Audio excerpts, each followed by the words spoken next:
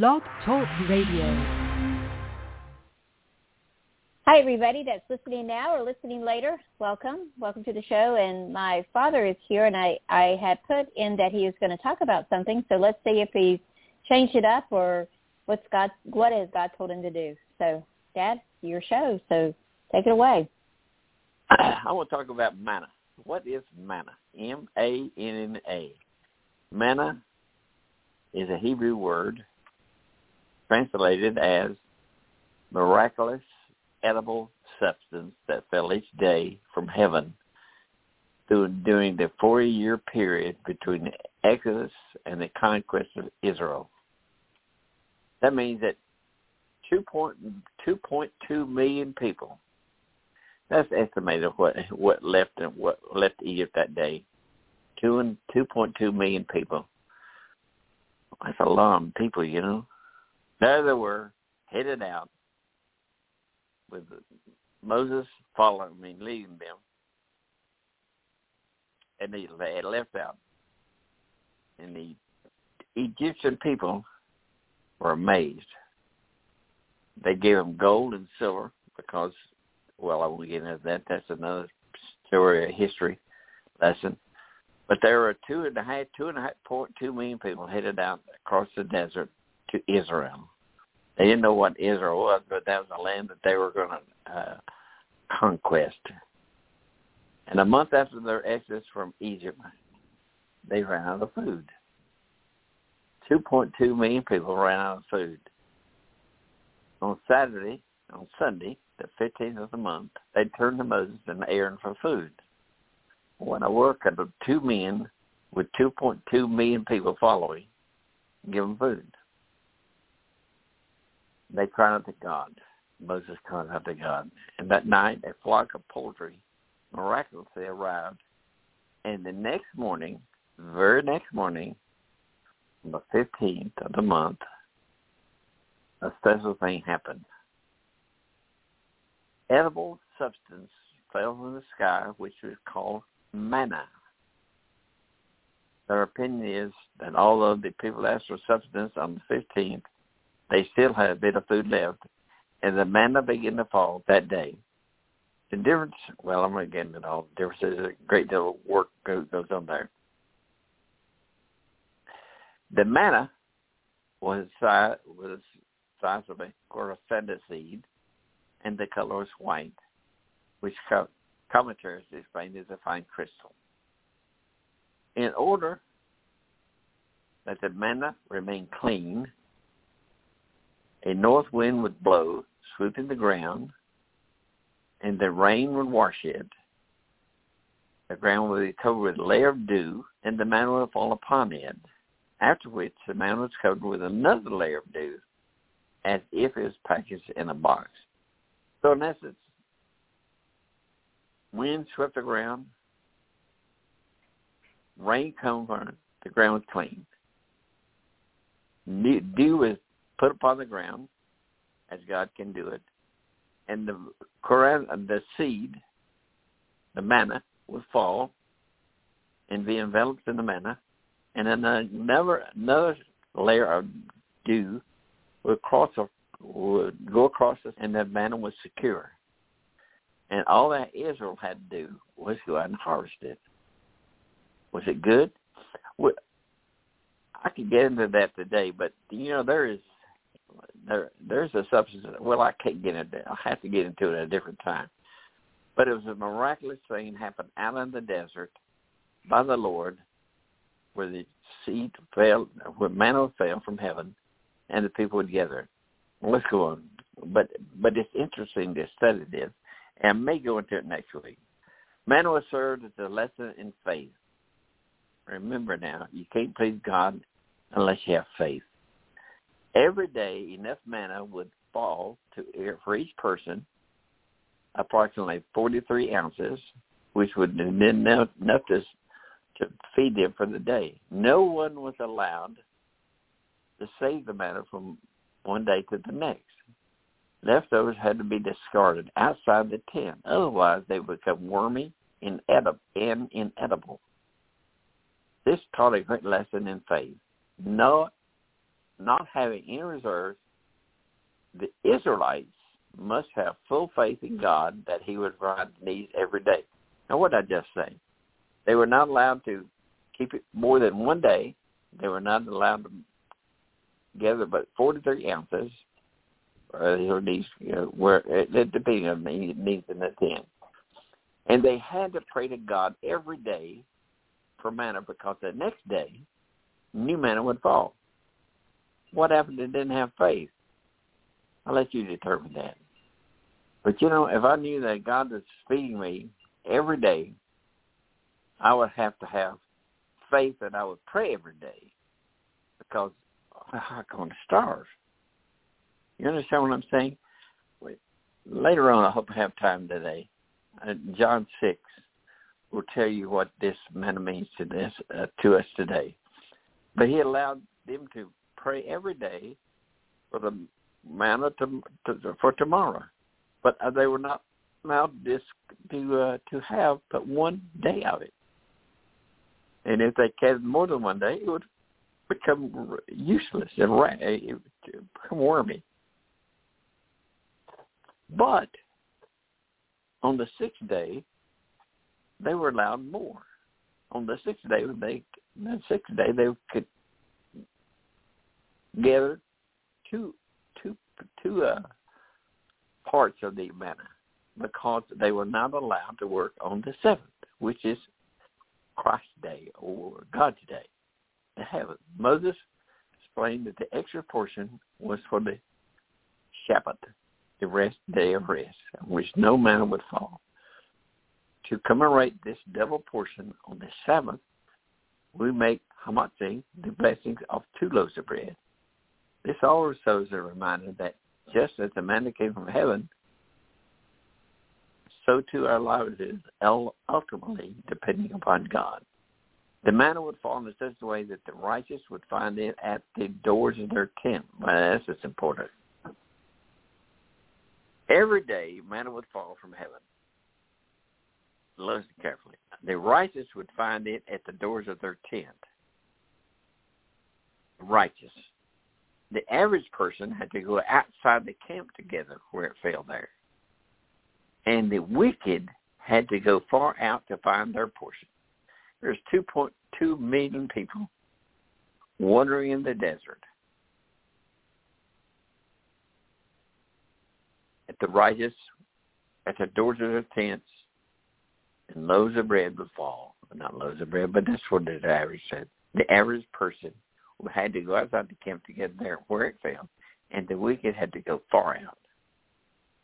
Additionally, the righteous person, it fell ready to eat, similar to baked bread for the average person.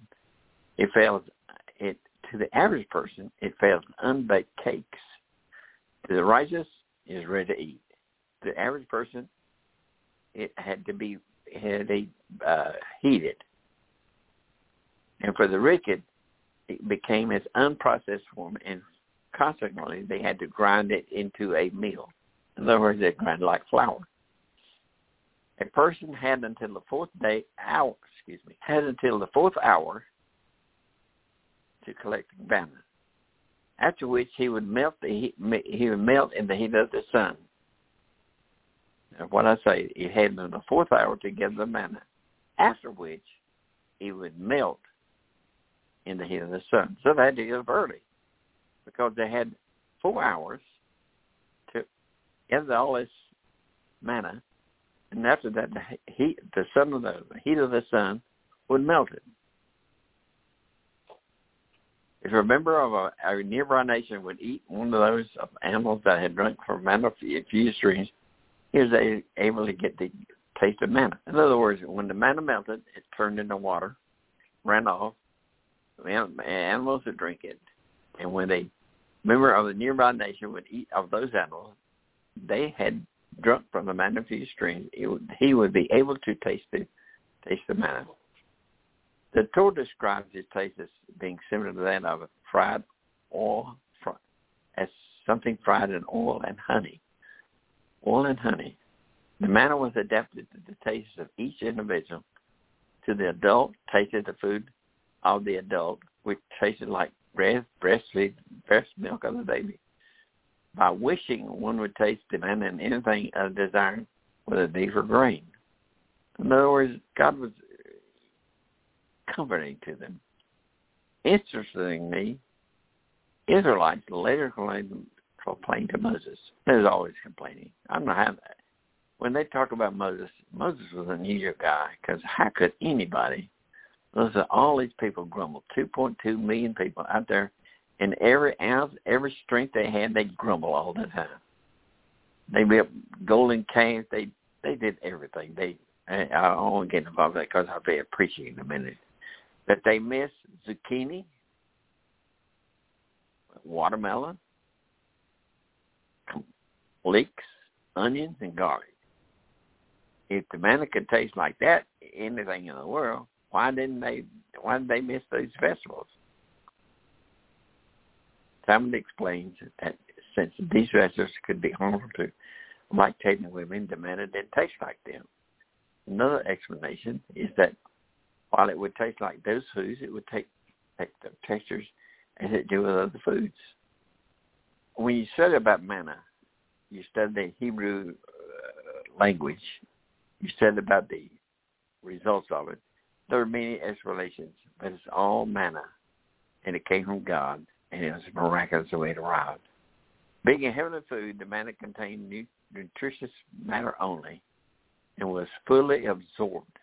What did I say? Being a heavenly food, it was fully absorbed by the body. So after consuming it, the Israelites didn't need to expend any waste products. It had no waste in it. All of it was edible, all of it was good, and it had no waste products. According to the tradition, together with the manna and all sorts of precious gems and pearls in the fall. Additionally, it gave off a fragrant odor. During the 40 years that the Israelites wandered in the wilderness, it serves as a perfume for women. Women got to have everything. Only joking. The manna was used to adjudicate many quarrels. For example, if two people came together before Moses for a judgment, one saying, "You stole my servant," the other saying, "I did not steal him," or rather, "You sold him to me." Moses said to them, "In the morning there will be a judgment. How will this matter be resolved? If on the following day the servant found his omer of manna in his first master's house, it was clear it was stolen, because it would still came the first owner. And if on the following day he found his omer of manna in his second master's house, it was clear that he had been sold. When manna ceased to fall, the manna fell for 40 years that the Israelites were in the desert. Ending the following Moses' death when they entered the land, God commanded Moses that a portion of the manna be kept throughout the generations so that Jews could see how God sustained them in the holy desert. Aaron collected some manna and put it in a jar inside the holies of holies. That remained for many years. In the days of the prophet Jeremiah, when Jeremiah rebuked the Jews, saying, "Why do you engage in the Torah?" And he said, "Should we not leave and work and engage in the Torah? For what will we support ourselves?" He brought out the jar of manna and said to them, "You see the word of the Lord? He does not say hear, but see." In other words, Jeremiah is saying, with this your ancestors supported themselves. God has many agents to prepare food for those who revere him. King Solomon built the Holy Temple, knowing that it was destined to be destroyed.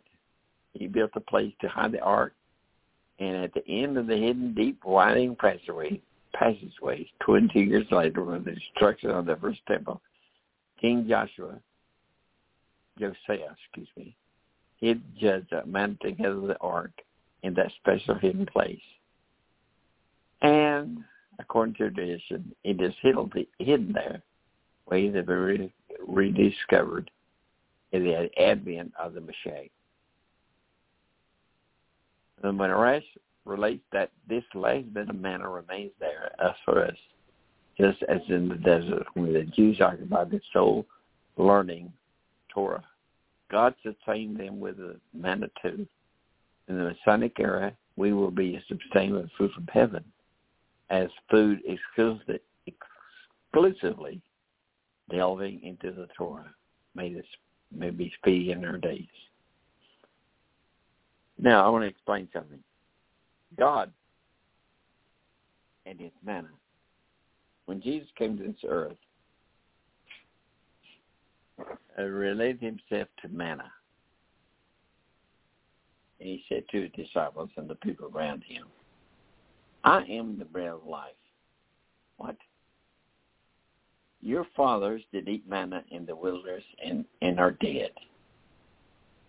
This is the bread which cometh down from heaven, that a man may eat thereof and not die. Jesus replied to him and said, I am the living bread which came down from heaven. Christ said, I'm the manna that came down from heaven. If any man must eat of this bread, he shall live forever. And the bread which I give you is my flesh, which I give for the life of the world. Christ is saying, if you feast of me, you'll live forever. That's spiritual. The Jews, therefore, strove among themselves, saying, how can a man eat us of his flesh to eat? And then Jesus said unto them, verily I say unto you, or listen, I say unto you, except you eat the flesh of the Son of Man, and then drink the blood, you have no life in you. Whosoever is my flesh and drink my blood hath eternal life. Well, it's true, isn't it? If we believe in Christ, we accept him as our Savior, what do we have? We have eternal life. And Jesus was saying that in John 6, verses 48 and following. Whosoever is my flesh and drinketh my blood shall have life eternal. And I'll raise him up on the last day. For my flesh is meat, and my blood is drink. He is my flesh, and drink my blood, dwelleth in me. Are you dwelling in Christ? Is Christ your life? Is the Holy Spirit living in you? As God says here, does manna fall from heaven? It was like the Son of Man was manna. So Christ said, if you eat my flesh and drink my blood, you'll have a life eternal. Do you have life eternal? You know, I think years ago, I turned to my God and said, God, please save me. And Christ came to live within me. The Holy Spirit lives within me. And God lives in me. And I know that one day, when I die this natural death, which is nothing, he'll raise me eternally, and I'll go to heaven and be with him. And that's what he's saying here. This is the bread which came down from heaven, not as your father did, eat manna, and are dead. And he says, and he eateth this bread shall live forever. These things said to be in synagogue as he taught in the temple. Remember, long did the manna last each day. A daily manna, right? Every day that manna fell. Every day that manna was only what a person could ingest that day. And after they didn't eat it all that day, they couldn't save it, except for the sixth day they had double portions. They couldn't save it, it turned to worms. This is what it's implying here in John 6. You have the manna, which is me, Christ Jesus. And every day you eat it, every day.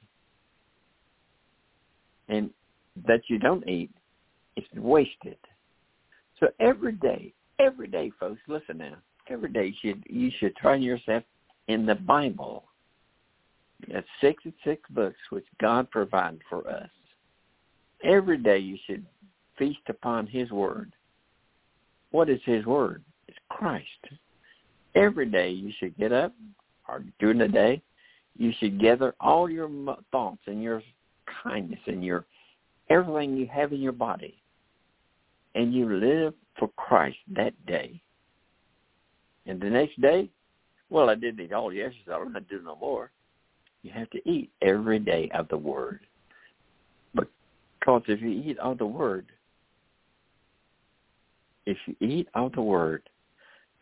every day, then God lives in you. So remember this, that God lives, and he brought Jesus into this earth. Jesus was called manna. The manna was for us. The manna we eat every day. And if we don't eat every day, whatever we don't eat is wasted. It turns to worms. But my God provides Jesus. He lives in us, and every day we eat of him because we want to grow stronger. How do we go stronger? By believing and understanding the Word of God. You must eat every day, one day a week. But we must eat every day. Christ said, if you eat my blood, eat my flesh, and drink my blood, that's what you're supposed to do. As he said this, people begin to say, what is he talking about? Can we not? We don't understand that. It's a spirit that's quick as the flesh, profiteth nothing. The words of I speak unto you, they are spirit and they are life. So you know what happened? The Pharisees, Sadducees, and the unbelievers of Jesus looked at him and said, this guy's crazy. I'm not going to eat his blood or drink his blood, eat his flesh. I'm leaving. And they left. Hordes of them just departed from Jesus immediately. And then Jesus said unto his 12, where will you go? Also, then Simon Peter, good old Peter, said, Lord, whom shall we go? Thou hast the words of life. My Christ has eternal life. He has his words of eternal life. I look forward to the day that I walk through the pearly gates and I look up at Jesus and I say, Jesus, thank you for saving me. Thank you for changing my whole attitude of life. Thank you for being my God and my Savior. I love you and thank you for eternal life, and I look forward to the day of today, of the streets of gold, and I see all this wonderful, glorious space that you've created for us. And I say, thank you, God. Thank you for your death. Thank you for your resurrection. Thank you for my resurrection. And I live with you forever, eternal life. That will be a blessed day. I hope that day comes. I would like for it to come today. Are you ready to meet him today? See, that's all I got today. I'd like to explain good, more. That's good, too. No, I understand. So it's going to be, this will be next week, too, as well. So that's pretty cool. So I have a question for you. So the manna, whatever your taste was, like if you like ice cream, for instance, would the manna be ice cream to you? You can taste like ice cream, yes. Well, that's cool. Yes. So why would they get upset? Because they could have anything they wanted. Heck, God's a pretty good cook. That's what I think. I like to eat at his table, wouldn't you? I mean, I guess we will when we get to heaven. But that's pretty cool, right?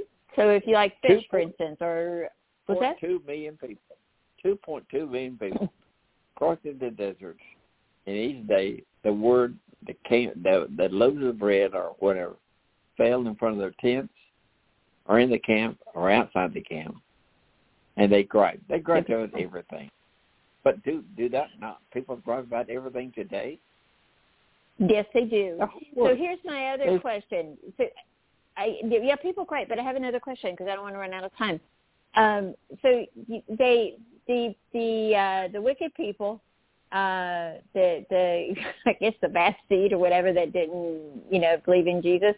Not bad seed. I'm sorry, I shouldn't say that. But they had to grind theirs up, and it just tasted like nutrition, right? You know what I mean? Yeah. So I was just thinking, that's probably like 40 years of diet food. Could you imagine? Right? It's all good. Diet food. And then, that's pretty good. Yeah. And then, so the righteous ones, are the ones that, had God in their heart and believed. They walked out their tent. Well, there's my pancakes, right? Something like that, or bacon and eggs, for whatever, right? And whatever they desired to eat. And then the other folks that were like, oh, okay, yeah, I need to work on this relationship with, what's that guy's name again? God, and they're out there looking for theirs, and it takes a little bit. Did anybody figure out the deal about getting close to God and believing in Jesus so that they could get the ones outside their tent? Did they figure that out? Do you know? Any other convert to? I'm sure some of them did, but I wasn't there, so I can't testify that fact. That was before my time. But I'm sure some people knew that God was in the whole thing, and they knew their righteousness and unrighteousness and unbelievers. But you remember these 2 million people went against God, and he said, anybody over 20 years of age will never enter into the land of my blessing, my Israel land. And everybody under 20 could go in, and they lived, and they were brought to the Holy Land. But my heart goes out. My heart doesn't go out. Well, it does. I'm talking double now. Moses had to be the most godly person and that you could have in existence. Even God said he was the most holy man alive. But 2.2 million people gripe constantly. Can you imagine Moses coming down from the mountain with the Ark of the Covenant in his hand? God's own handwriting with his finger. He wrote in these stones the 10 Commandments. And when Moses came down, he saw the golden calf. He threw the thing down and it fell to pieces, and God had to renew it. But it's unreal what this man went through. You and I go through searches and crimes and all this, and we are now approaching in our world today a time that we don't understand, and things are happening. But Moses lived it. There were 2.2 million people. Unbelievable. Yeah, and I know God said he could see the promised land but could never enter into it, right? Did I get that right, Dad? What did you say? I said he because of his anger and his temper and breaking the 10 Commandments, I don't know. You told the story that Moses could only look at the promised land. He couldn't step into it. Is that right? He could not enter into the land himself because of his sin. What was his sin? Smacking the rock instead of speaking to the rock. No, that's right. Smacking the rock. Yeah. Well, okay. Well, that's all the questions I have. We're getting ready to run out of time, so we'll say goodbye to everybody. And thank you, Dad. The manna. That'd be kind of cool, wouldn't it? Right. So, one other question. You said that there was no extra. There's no waste. Okay. So that means they used everything in the manna, correct? Their body used everything, right? Well, that's right. There's no. You couldn't say I'll have breakfast this morning and late tonight. No, that was not the way it is. They prepared it, they eat it, and after they eat it, there was any leftover. It was no good. It turned to waste. Okay, I hear what you're saying. Okay. They had they didn't have a to-go box. Well, I'll store this and eat it later. Oh, yeah. There you go. Yeah. Anyway, I can imagine everybody out there. Yeah, chocolate nut sundaes. So anyway, all right. Thank you. Thanks, everybody, for listening. We'll see you next Friday, and have a wonderful weekend. I think it's a long weekend. It's Martin Luther King Day, if I'm not mistaken. So you guys enjoy your long weekend. Anyway, all right, Dad, I'll talk to you later, okay? Take care. God bless you. Bye-bye.